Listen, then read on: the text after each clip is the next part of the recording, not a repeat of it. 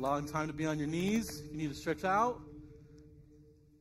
I will also ask you to stand as we read from God's word. Might help you as well. We're going to be in Matthew 6, 1 through 18 this morning. You can find it in your Matthew journals on page 30. I'll also have it up on the screen. Sorry about that. Jeff must have given me something about tears up here. All right. Let's dive back into the Sermon on the Mount, listening to God's word for us this morning. Matthew 6, 1 through 18. Jesus continues preaching. This is what he says.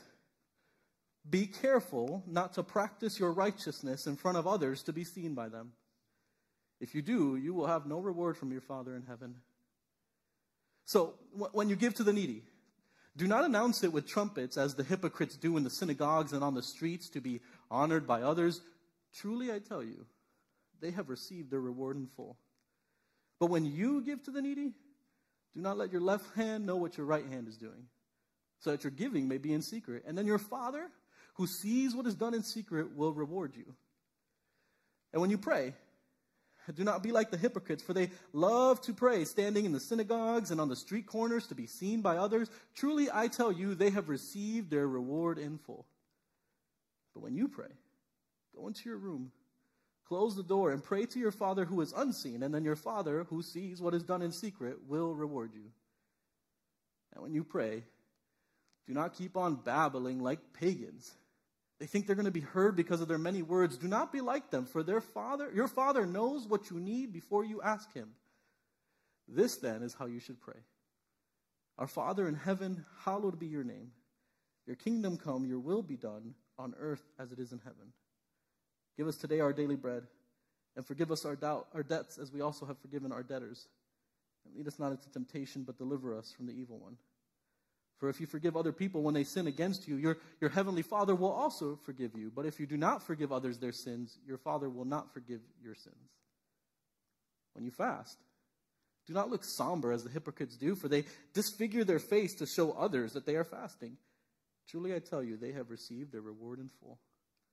But when you fast, put oil on your head and wash your face, so that it will not be obvious to others that you are fasting, but only to your Father who is unseen. And your Father, who sees what is done in secret, will reward you. This is God's word. You may be seated. Heavenly Father, like Psalm 19 invites us to pray, may these words of my mouth and the meditations of our hearts in this moment be pleasing in your sight, O Lord, our rock and our Redeemer.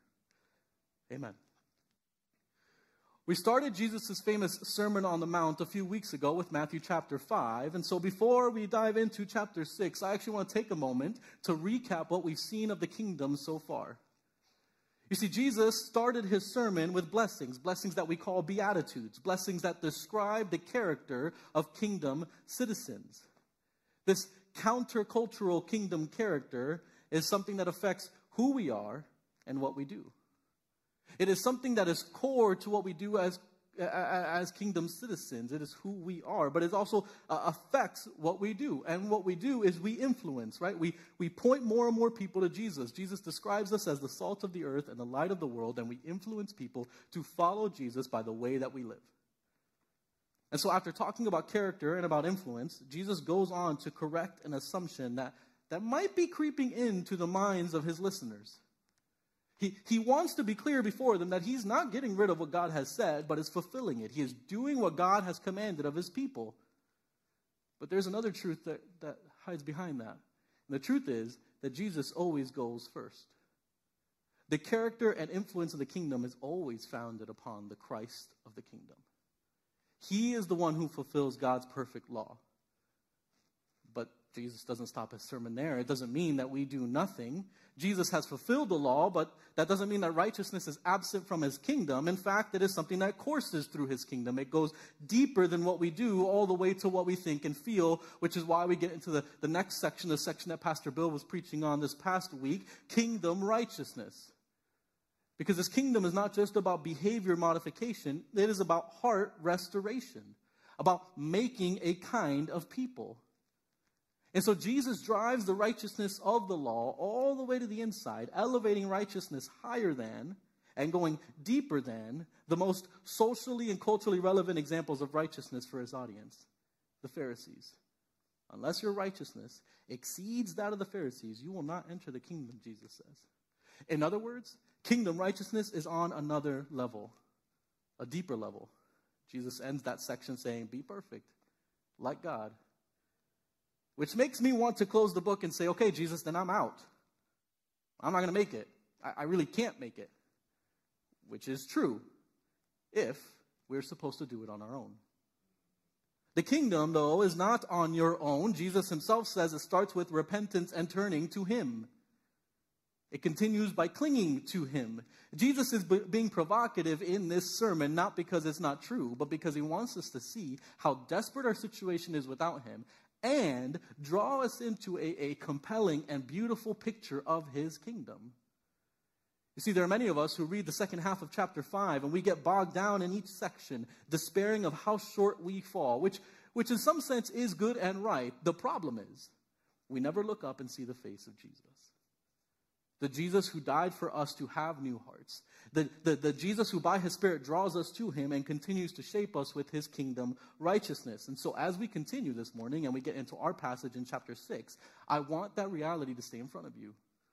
Despair, yes, you can't do this alone, but joy, yes, because Jesus is with you every step of the way, shaping your character into kingdom character, preparing you to influence with love and mercy to people to follow the King. He is our righteousness who penetrates all the way to our hearts, revealing what's there, healing what's broken, and shaping us daily. Which is why in chapter 6, Jesus does his Jesus thing and mixes it with some kind of preacher jujitsu in our passage, saying, be righteous, but be careful of righteousness. Which, all right, Jesus, which is it? Be careful of the sin that still lurks in your heart and has the tendency to pervert righteousness into unrighteousness. Because now Jesus is getting into kingdom righteousness 2.0. Righteousness unlimited. Righteousness that doesn't just want us to do better, but to do better in a better way, in a godly way. Our righteousness must go deeper than the most religious people we can imagine. Not just behavior change, but heart change. And that means that we have to know what's actually going on in our hearts. And Jesus, in his typical way, is about to show us what that looks like. Listen to what he says in verse 1. Be careful not to practice your righteousness in front of others to be seen by them. If you do, you won't have a reward from your Father in heaven. He's transitioning from talking about deeper righteousness now to warning us about righteousness. It's almost like, beware of your righteousness, because like Jeremiah says, our hearts are deceitful above all things. We are still battling sins, and kingdom citizens can twist the good things of the kingdom into something that makes us look good. Be careful. Be wary. Beware of doing good in front of other people. Wait a second. Does that sound familiar? It should. I want you to look back at chapter 5. A few weeks ago, Jesus said the same thing in chapter 5, verse 16, where he actually tells us to let your light shine before others, that they might see your good deeds and glorify your Father in heaven. Jesus, wait, what? Let them see, but wait, beware of doing to be seen. Again, Jesus switches it. And when? How? I think both passages are talking about the same thing with one difference. You see, both passages are talking about doing good works in order to be seen. They both talk about that. But the difference is, Jesus didn't forget what he talked about earlier. He's not talking out of both sides of his mouth. The difference is found in the second half of both verses. Look at chapter 5. The result of others seeing kingdom righteousness is God's glory. Let it shine, people see, and God is glorified. But in chapter 6, Jesus is warning us of doing our righteousness in order to be seen. And I think he's setting us up for what he's going to do in the rest of this passage. The end result in this, the point, is not God's glory, but our own. You see, Jesus is warning kingdom citizens against kingdom righteousness that is done not just in public, but purposefully in public in order to put on a show. You see, this is the dark side of kingdom righteousness. It has to go deeper than outward behavior, from what you do to what you think and feel. But you can also think and feel unrighteously about righteousness. Shows how perverted and twisted our sinful hearts can be, huh? I'll say it another way. In the comparison between chapter 5 and chapter 6, Jesus, in chapter 5, verse 16, when he says, let your light shine before others, he's actually protecting us against our tendency, our sinful tendency to fear others. In chapter 6, I think Jesus is protecting us against our tendency, our sinful tendency to elevate ourselves. You see, between the command of chapter 5 and the warning of chapter 6, Jesus is inviting us to a kingdom righteousness that has neither others nor ourselves at the center, but God alone. One commentator explains this tendency by pointing out that as humans and in our sin, we tend to hide when we should show, and show when we should hide. Kingdom people are new creations. That is an old way of life. Jesus is inviting us to be public and to be anonymous at the right time, in the right way, in order to point people to the only true King. This is Jesus' point in our passage this morning. What is he warning us about, though? It's not just beware of doing this, like just stop it. But he's saying there's a consequence to you living like this. Losing your reward. If you do this for show, to be seen and praised by humans, you're going to have no reward from your Father in heaven. Now you might be going, okay, Jesus, I'm not why are you talking about rewards? Shouldn't we just be good because it is good? Like, aren't rewards sort of selfish, sinful? Are you like bribing me with candy right now, Jesus? Like, I don't understand. Not according to the scriptures. Growing up, my dad really wanted me to have good grades. Immigrant dad, lots of expectations, and everything that comes with that. But I remember in elementary school that my dad would pay me for my grades. No joke. Every A was $10, every B was $5, every C was disappointment. No, I'm joking. But he was giving me a kind of reward. The problem was that it was not a true reward. Some might even call it a bribe. But the reason it's not a true reward is because it's not tied to the activity. Grades do not normally result in some kind of paycheck, at least not in the schools that I went to. But then I did keep up my grades, and when I went to college, I earned a scholarship. A scholarship, on the other hand, is a true reward because it is tied to my grades. This is sort of what I think the Bible is getting at when it talks about rewards. You see, the Bible doesn't describe the Father giving us riches in heaven because we were nice, or a mansion because we were selfless. The Father's rewards match what he is rewarding. And so, in one sense, we need to change our definition of reward and look at what is a true reward, not just getting something we would like for doing this act. But the second thing is we also have to see these rewards as good rewards. And what I mean by that is that a reward, actually, in Scripture, is something that multiplies goodness in your life. Now, you guys have heard me say this before, but I've never run a marathon before in my life. This isn't something that runs a marathon. I think that marathons are one step below torture, but there is someone on staff that recently ran a marathon, and they were telling us about their training, and they said something that was super interesting here. They said the training was really hard, and there's some days they didn't want to do it, but what surprised them most was that the training actually was affecting other areas of their life. The endurance they were building helped them endure tough situations. The discipline they were practicing translated into being more disciplined with other habits. Part of the reward of training was not just completing the marathon, but becoming the kind of person who completes a marathon, who endures, who is disciplined. Rewards in the Bible are true. They match up with what they are rewarding, but they are also good. They multiply goodness in our lives. They make us into a kind of people. But then my last point here in this redefinition of rewards is that they're true, they're good, but they're also biblical. There's for some reason, we have made rewards into something that we believe are unbiblical, are selfish, are self-serving, as if working for a reward is bad. But the Bible has no hesitations about promising rewards. God promises rewards, true rewards, good rewards. The problem with rewards is not being motivated by rewards. The problem comes when you think that the world's reward is better than God's. Verse 1, Jesus gives us this big point. Beware of doing your righteousness before others. You won't get a reward from your Father if you do it like that.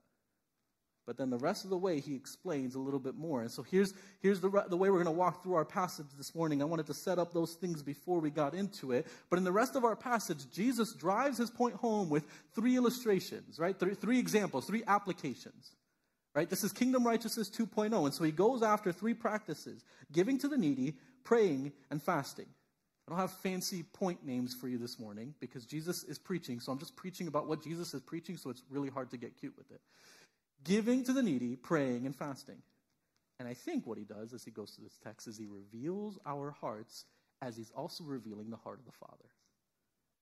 You see, I don't want us to just see this Jesus point about unrighteous righteousness here. I want us to also consider together how the way we live out our spirituality, our walk with the Lord, is more than just checking boxes on a list, but a way that the Father shapes us into kingdom citizens. So let me start where Jesus starts, with giving to the needy. Look at verses 2 through 4. And I want you to pay attention to the structure he's using, because he's going to repeat it over and over again. And I'll explain it here in this first one, but he's doing something on purpose. Verse 2 says, so when you give to the needy, notice Jesus' word choice. Not if, but when.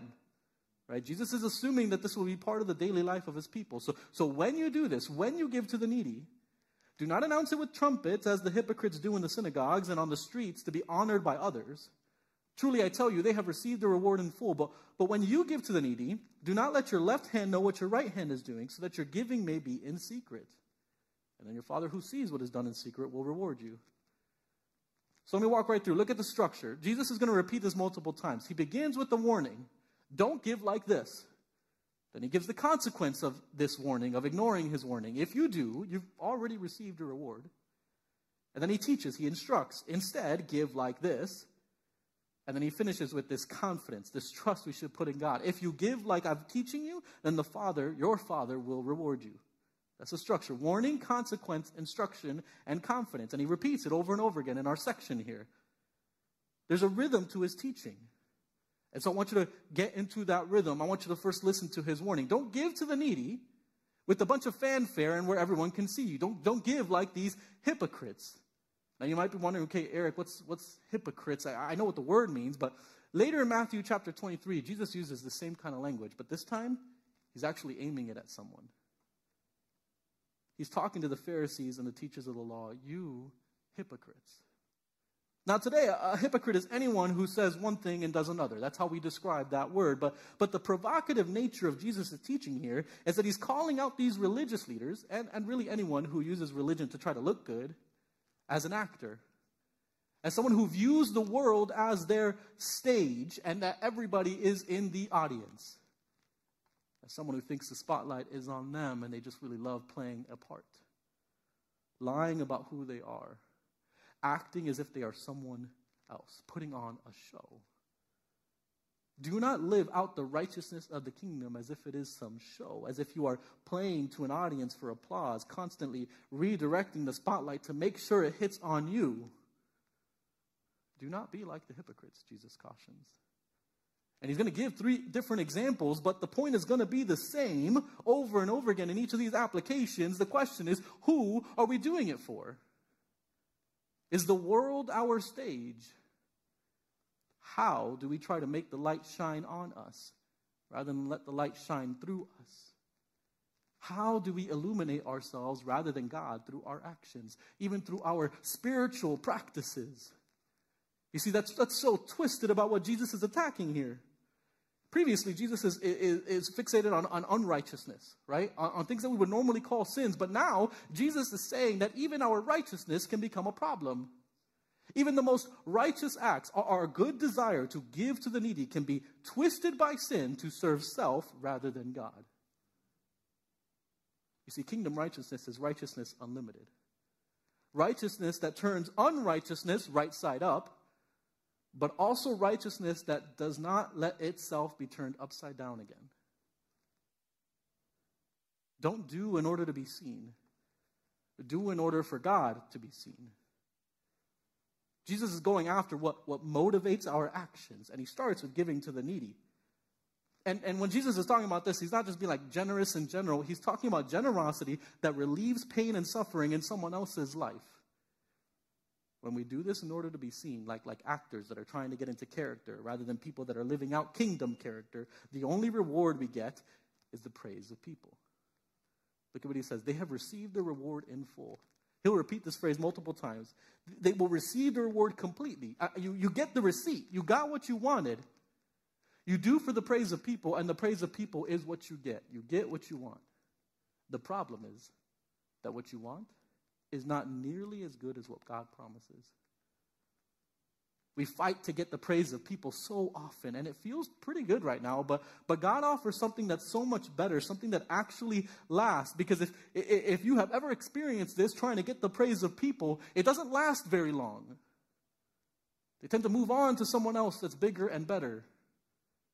Or just, God forbid, you make a mistake. God offers a truer, better, and more biblical reward. And the approval of God is grounded not in what you do, but in Jesus. In Jesus, who by his Spirit is shaping us into a kind of people through these acts of righteousness. This is why Jesus not only warns us about it, but actually tells us how to practice this righteousness in a way that it stays righteous, recognizing what's actually happening in our hearts. Will you trust who you are, what you value, and where you get your praise from? To the world or to your heavenly Father? Instead of giving like an actor, would you give like a child of the King, with what one scholar calls uncalculating generosity? That's a provocative statement. Jesus uses this really spicy illustration here where he says hey, I want you to give in such a way that not even your left hand will know what your right hand is doing. That's how in secret he wants you to give. Now, some people have taken this to say, well, I shouldn't tell anyone what I'm doing. Accountability is actually sinful. I don't think that's what Jesus is talking about here. I don't think Jesus is telling us to be irresponsible stewarding what God has given us. Don't avoid being accountable. There are other scriptures that tell us about that. But I think Jesus is getting at this kind of practice. When you give out of muscle memory. Here's what I mean when I say that. I think he wants us to give reflexively. Not giving an opportunity for our hearts to take that and turn it into how good I am. Athletes, if you think about it, they don't just get by on raw talent. At some point, they have to practice. And they don't just practice by playing game after game. They practice by doing the same movement over and over again until it becomes muscle memory. Until they don't even have to think about what they're doing. I heard someone once quote Ray Ortland saying something similar about golf. Now, I don't play golf anymore because my father-in-law just wrecked me once, and I'm never having that again. But golf is pretty simple in the sense that what you have to understand in order to golf is fairly easy to understand mentally. Golf is not so much about trying to understand the game. It's about being actually able to play the game. It's not so much about getting the game into your head, but getting what's in your head into your body. God has been so incredibly generous with us in the gospel. He has brought us into his kingdom, and in some ways, that is incredibly simple to understand. Even if the riches of the gospel will keep amazing us for eternity. But kingdom living is not just about getting the gospel into our heads. It is getting what's in our heads and what's in our hearts into our bodies. Giving to the needy, loving the poor, those who are suffering by tangibly and practically meeting their needs is a reflex that is cultivated in and through the gospel.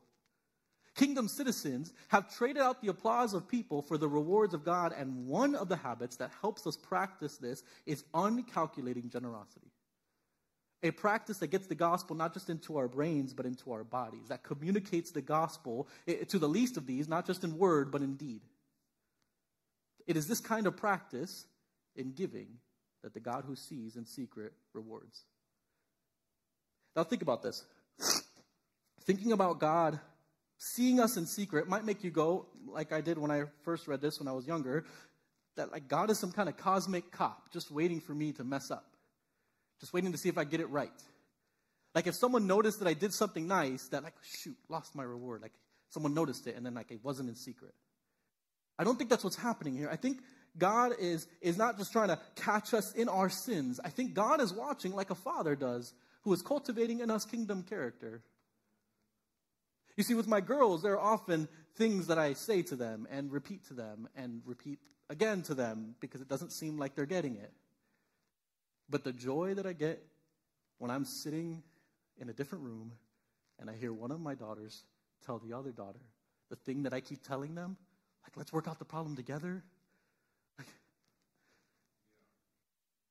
they don't know I'm watching and listening, but I'm watching their character being cultivated. I think that is what's happening here. And Jesus doesn't just stop at giving.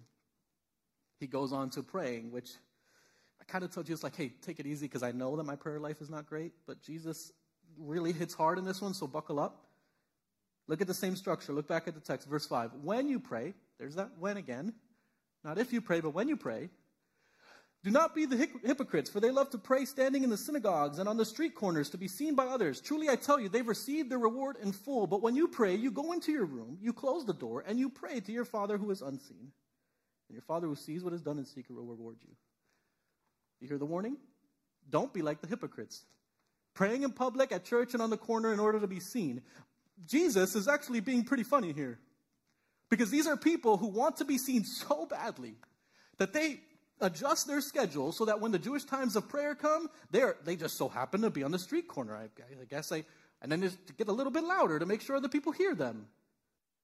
These are people who want to be on the stage in life so badly that they manipulate every stage they get, even in their synagogue, away from God, into a platform for their personal brand.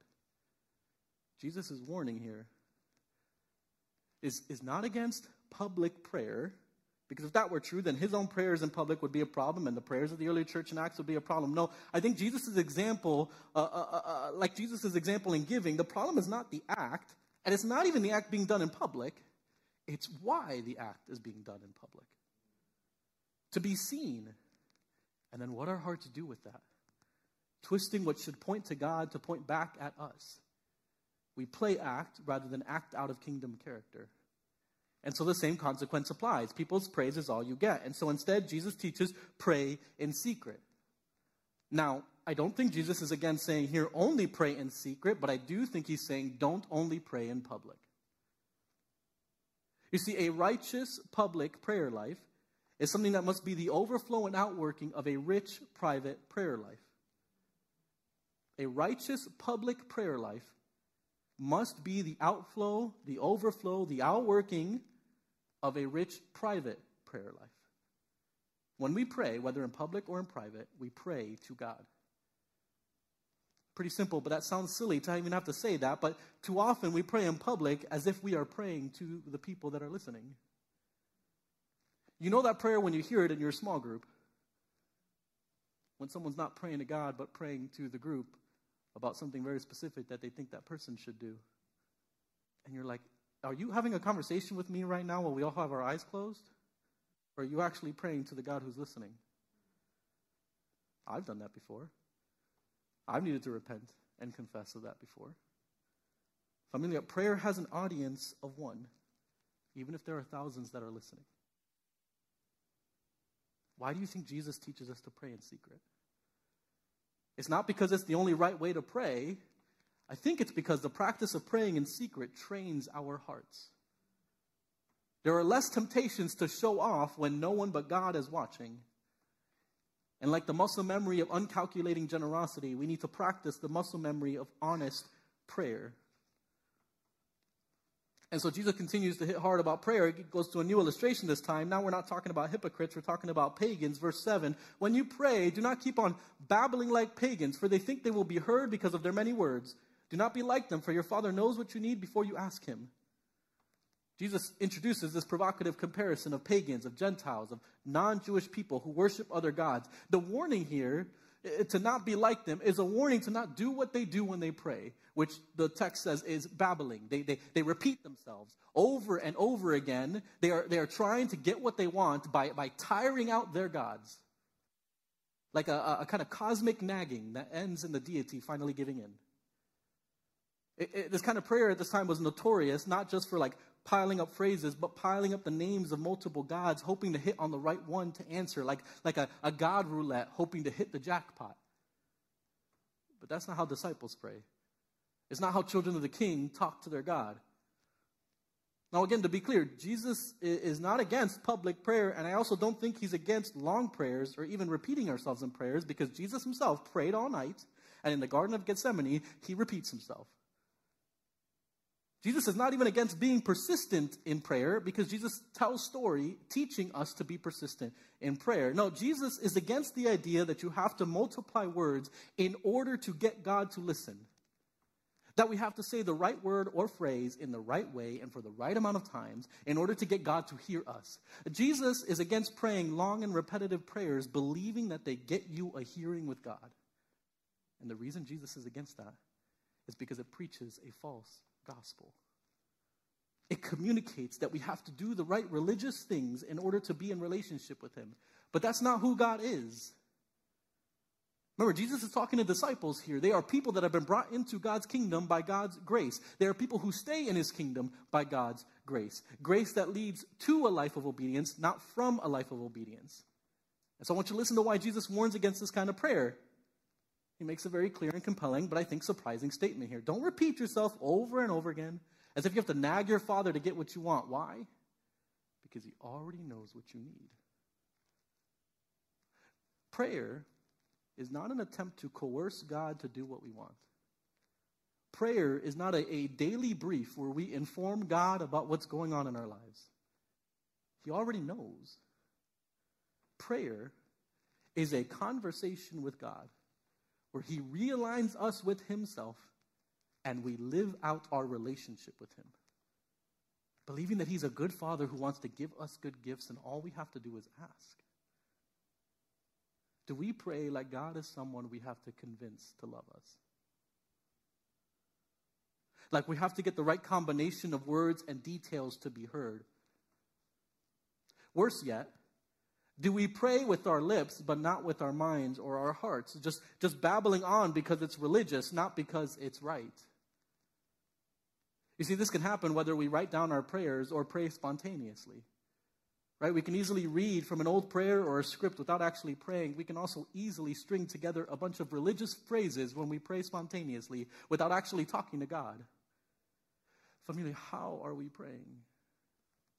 Like the hypocrite, to be seen as super spiritual in our groups? Like the pagan, thinking that we have to hit on the right formula to be heard? Or are we praying like kingdom citizens who see God as the Father that he is, rather than as someone to be part of our brand or a small g God to be manipulated?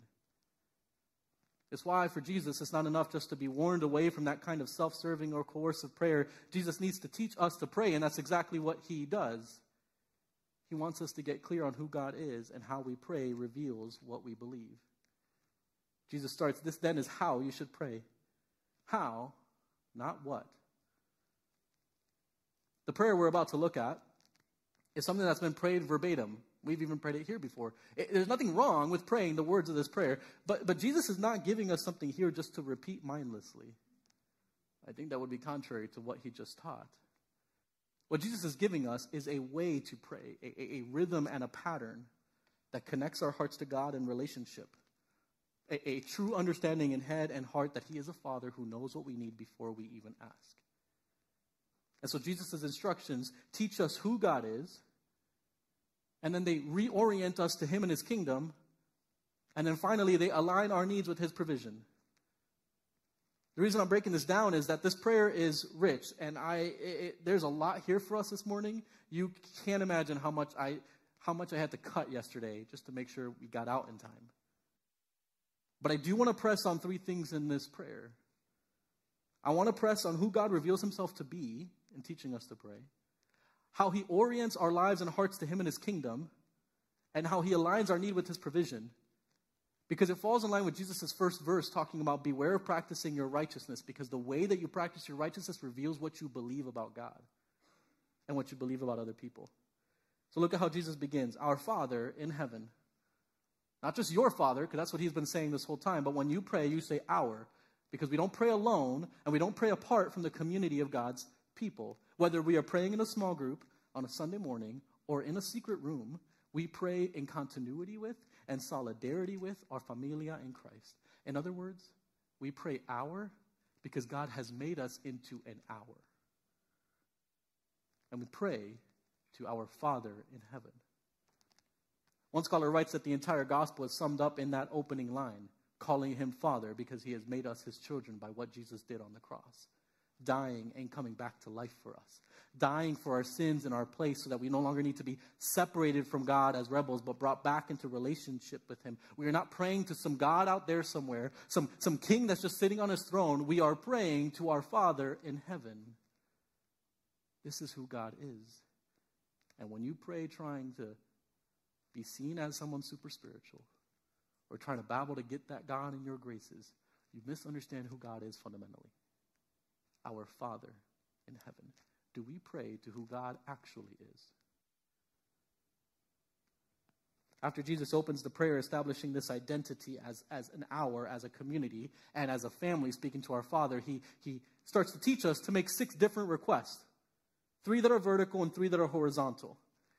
And so with the vertical, I think he's reorienting us to God and to his kingdom. And with the horizontal, he's aligning our needs with his provision. So let's go through them. I'm going to try really hard not to speed up the way I talk, but we are going to go through this section quick for your sake, because I can do this all day like Captain America says. Sorry, that was super nerdy. All right. Our Father in heaven, hallowed be your name. Your kingdom come, your will be done on earth as it is in heaven. Notice the pronouns he's using. Your kingdom come. Your name needs to be hallowed. Your will needs to be done. Jesus is focusing our attention on who God is, and then he keeps it there. Prayer is not primarily about getting what we want or what we think we need. Prayer is a practice that reorients us to who God is and therefore who we are. Hallowed be your name. May your name be hallowed. Holy. Not made holy, because his name and his character, who he is already holy, but may it be seen as, and recognized as, and treated as holy.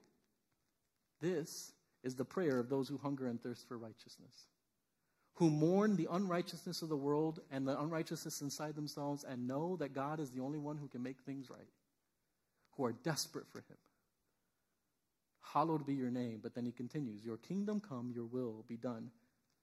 John has already announced the kingdom of God. Jesus has been proclaiming the kingdom, but Jesus is teaching that citizens of this kingdom, they want more. They want it to spread. They want it to expand. They want it to grow. They want it to affect all of creation, because kingdom people know what that means. It means that his justice and mercy and grace and goodness and love and truth will spread with it. More people will find healing and health, freedom and faith. The request for God's kingdom to come is a declaration that we agree with Jesus that that is what's best. Better than the kingdoms of this world, better than the kingdoms we all work so hard to set up in our own lives. His kingdom is better, and his will is better. We pray that earth would align itself with heaven, that people would be rescued from sin, that people would live like God made them to live. These are the requests Jesus teaches us to start with, because as we meditate on what it means that he is our Father, that who he is and what he does is good, that we want it to spread, he aligns us with his kingdom purposes. Because we are also asking to be made into people who treat God as holy, to be made into people who obey him as king, to be made into people who live out his will. It's why I think Jesus is teaching us to pray in this way, because this is the kingdom way, aligning ourselves to him rather than thinking that he needs to align himself to us. But that doesn't mean that our needs don't matter. And this is where I'm so grateful for Jesus in the way that he teaches, because the next 3 requests are horizontal, because he knows what we need, and so he teaches us how to ask for what we need. Look at verses 11 to 13. Give us today our daily bread, and forgive us our debts as we also have forgiven our debtors. And lead us not into temptation, but deliver us from the evil one. Notice the shift in pronouns. Hallowed be your name, your kingdom come, your will be done. Now give us, forgive us, lead us not. Jesus is teaching us to ask for our needs, but he's being very specific about talking about physical, relational, and spiritual needs. We need him to provide, and so he teaches us to ask, give us today our daily bread. It is a recognition that all of that comes from the hand of God. It is a recognition that all we need, everything that we need to sustain us, comes from him. Theologians get pretty cute here and explain that Jesus taught us to ask for our needs, not our greeds, or our bread, not our cake. But the point is pretty provocative here, if you think about it. And we can easily avoid it if we don't just stop and think here, because in our day and age, we tend to forget what it means to ask for daily bread. we tend to think in terms of annual bread. We forget what it means to depend on God. And I wonder if we have elevated self-sufficiency so high in the name of personal responsibility that we don't even have a category of praying as Jesus taught us to pray here. Because we don't actually need God all that much. No, I don't think Jesus is teaching us to trash our retirement accounts. But I do think he is showing us how to recognize that God is our provider, not just for our spiritual needs, but for our physical needs. And teaching us to ask not only for daily bread, but for a posture that does not worry about tomorrow, that does not try to store up manna like the Israelites did in the Old Testament, just in case God doesn't come through. Are we the kind of people who actually need God? Or are we just play acting? Jesus turns from teaching us to ask about our physical needs, and then he starts talking about relational needs. And it gets pretty sticky here, and I wish we could spend more time, but I am going to hit on what Jesus says, because he says he's teaching us not just give us, but forgive us. Asking for God's forgiveness, a relational act that keeps us in relationship with God, that reminds us of the gospel. But then Jesus does something that I'm like, Jesus, I wish you hadn't done that part. Because he ties our forgiveness to the way we forgive others, ties our relationship with the Lord with our relationship with others. God, may you forgive us as we forgive others. Look at verses 14 through 15. Jesus presses this point. If you forgive other people when they sin against you, your heavenly Father will also forgive you. But if you do not forgive others their sins, your Father will not forgive your sins. At that point, I'm like, Jesus, that feels like a mic drop. I don't know why you kept preaching. God won't forgive us unless we forgive other people? Is Jesus saying that our salvation is dependent on forgiving other people? Close, but not quite. Sort of, but not really. And here's what I mean. If we were to take this passage on its own, then yes, that's really the only way to see this text. But this passage is not on its own. It's in a gospel where Jesus begins his ministry with a call to repentance, not a call to just do better. And it is surrounded by scriptures that teach us that salvation is a gift from God by grace alone, through faith alone. So what is going on here? I think the best explanation for this is a story that Jesus tells in Matthew 18. He tells this story about a servant who owes a huge amount of money to a king, and the king forgives him his debt, and he lets him go. The guy's super grateful. But as he leaves and he's on the way home, he runs into someone else who owes him money, who owes him a lot less money than he owed the king. But instead of recognizing what just happened and passing on the forgiveness he received, he throws the guy in jail trying to get him to pay. The king finds out, because kings tend to find out, and the unforgiving servant is then thrown in jail, and his debt is put back onto his account. And you're like, Jesus, you really don't know how to end stories in a happy way, because okay. Forgiving others is a matter of deeply understanding and internalizing the forgiveness that God has shown us. In other words, forgiven people forgive people. And when we don't forgive, we demonstrate by our actions that we don't really understand what's happened between us and God. When we truly understand our sin and what God has against us and how much he has forgiven us, the issues we have against others, they look tiny in comparison. But when we see their issues, their sins against us as just huge, impossible to forgive, we demonstrate by our refusal to forgive that we don't truly understand our own sin. We minimize our sin when we maximize the sins of others. Now, when I say that, I really don't want you to hear me say that we should pretend that people's sins don't matter. That justice is irrelevant. That evil can just be swept under the rug with some jacked up understanding of forgive and forget. What I am saying is that if you refuse to forgive others, if you're holding grudges and you're trying to turn forgiveness into some kind of limited reserve, I only have so many I forgives you to hand out before we're done, my invitation is that you might bring that pain and frustration before the Lord, that he might heal you of what's happening, that he might put you back together, that he might show you what it means to forgive righteously, not unrighteously, because there is an unrighteous way to forgive. He teaches us to pray, forgive me as I forgive others. Make me into someone who forgives, not someone who ignores evil, not someone who invites the evil of bitterness and resentment into my heart with my lack of forgiveness. give us our daily bread, forgive us of our debts, and then the final horizontal request, lead us, but deliver us. Lead us not, but deliver us. Look at verses 11 through 13. Lead us not into temptation, but deliver us from the evil one. You recognize that Jesus is saying this 2 chapters after he has been led by the Spirit of God into the wilderness to be tempted by the devil. Just to give you a little context. So what is he saying here? Jesus is not teaching us to ask for something that God has already promised he won't do. James 1 tells us that God does not tempt anyone. He does not try to get us to fall into sin. But James 1 does also teach us to consider trials a source of joy because after standing the test, there is a reward. You see, God is not tempting us to fall, but he tests us to refine us. That doesn't mean we should go hunting for tests as if there were some kind of objectives in a game or goals on our annual performance review. No, Jesus is teaching us to pray like he prayed in the garden. If there's any other way, please let this cup pass from me. And yet not my will, but your will be done. Lord, please don't allow us to be in situations where we will be overwhelmed by temptation and give in and embrace sin. But when testing does come, would you deliver us? Would you protect us? Would you protect us from the one who's actually trying to get us to fall, the evil one? In this final request, Jesus is teaching us about reality. God tests in order to show what's really in our hearts, to cultivate hearts dependent on him, while the evil one tempts in order to further twist our hearts and curve us in onto ourselves.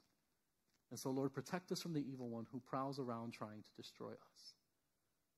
I want you to notice that the vertical requests actually lead into the horizontal request. We don't just talk about who God is and recognize his identity. We are aligned with God and his kingdom, and that reminds us to be dependent on him for everything. It teaches us to ask because we actually believe that he actually cares if he is a good father. Jesus teaches us to pray in a brief and beautiful way, and in such a way that our hearts are shaped every time we pray. How do you pray? So far, Jesus has taught his disciples how to give to the needy with uncalculating generosity, how to engage in honest prayer. But I don't want to neglect the last couple verses in our text because a lot of people neglect these kind of passages. We don't talk about fasting all that time in our churches. In fact, one of the books that I read on the Sermon on the Mount literally just skipped this section without even a note to say why. So Jesus has one more example for us. Look at verse 16. When you fast, there it is again, Jesus, when, not if, but when. Jesus is assuming his kingdom people will fast. And so it makes me wonder, even in my own life, but even in our church, why so many of us have ignored it. Fasting has been a spiritual practice of the church since the very beginning, and at its core, fasting is a practice that shapes us as people who follow God rather than our appetites. We set aside a specific amount of time to focus our attention and our body on God by abstaining from food. Simple definition of fasting. Some people make it specific, chocolate or coffee. Others make it non-food, TV or social media. But at its core, fasting is a practice where we practice saying no to our appetites and saying yes to God. We're not denying the importance of the body. In fact, we're elevating it. We're disciplining our body, not just our minds, to obey God. And so we practice with food so that we're not overwhelmed with our appetite for sex or for power or for approval. We have exercised the muscle that teaches us to deny ourselves and live for Jesus. Remember my marathon analogy? Now I'll also say this too. Food can be a really delicate subject. We can have unhealthy eating habits. There's also toxic relationships with food that we need to be freed from, that the Lord needs to work on us. And fasting is not something that I look in Scripture that is commanded by Jesus. And so I don't think that fasting is actually wise for everyone, but what I do think is wise for everyone is to consider the question, how do I practice and prepare for my fight against sin and obey the command of Jesus to deny myself? How do I practice and prepare for my fight against sin by obeying the command of Jesus to deny myself and practice doing that? That's the core of fasting.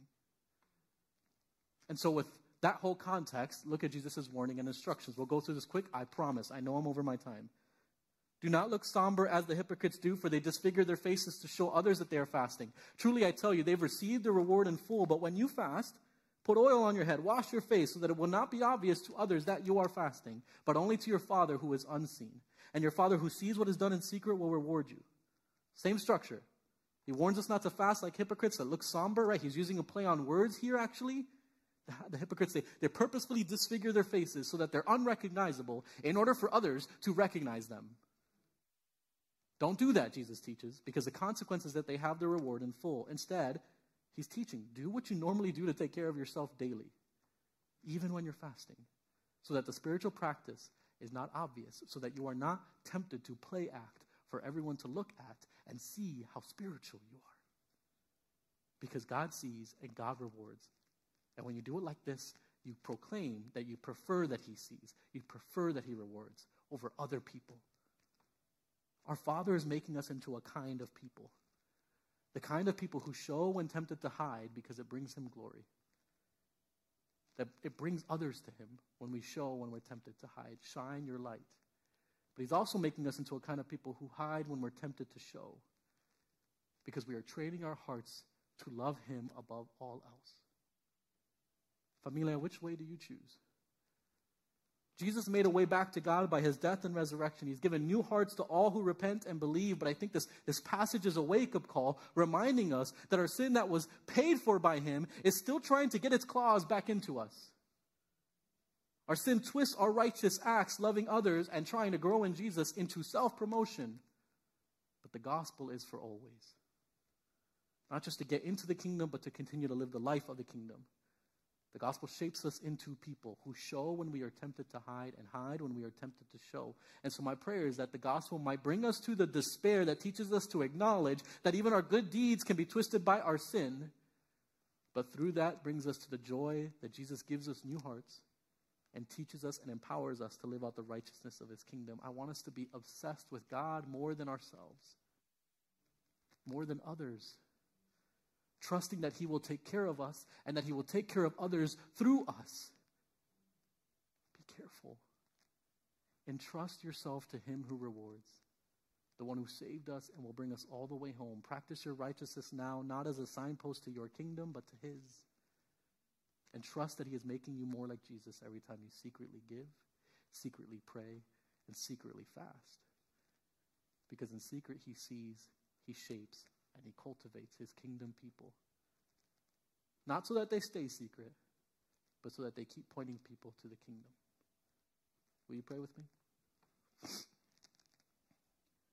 Our Father who is in heaven, we are grateful for who you are and what you have done to make us part of your kingdom.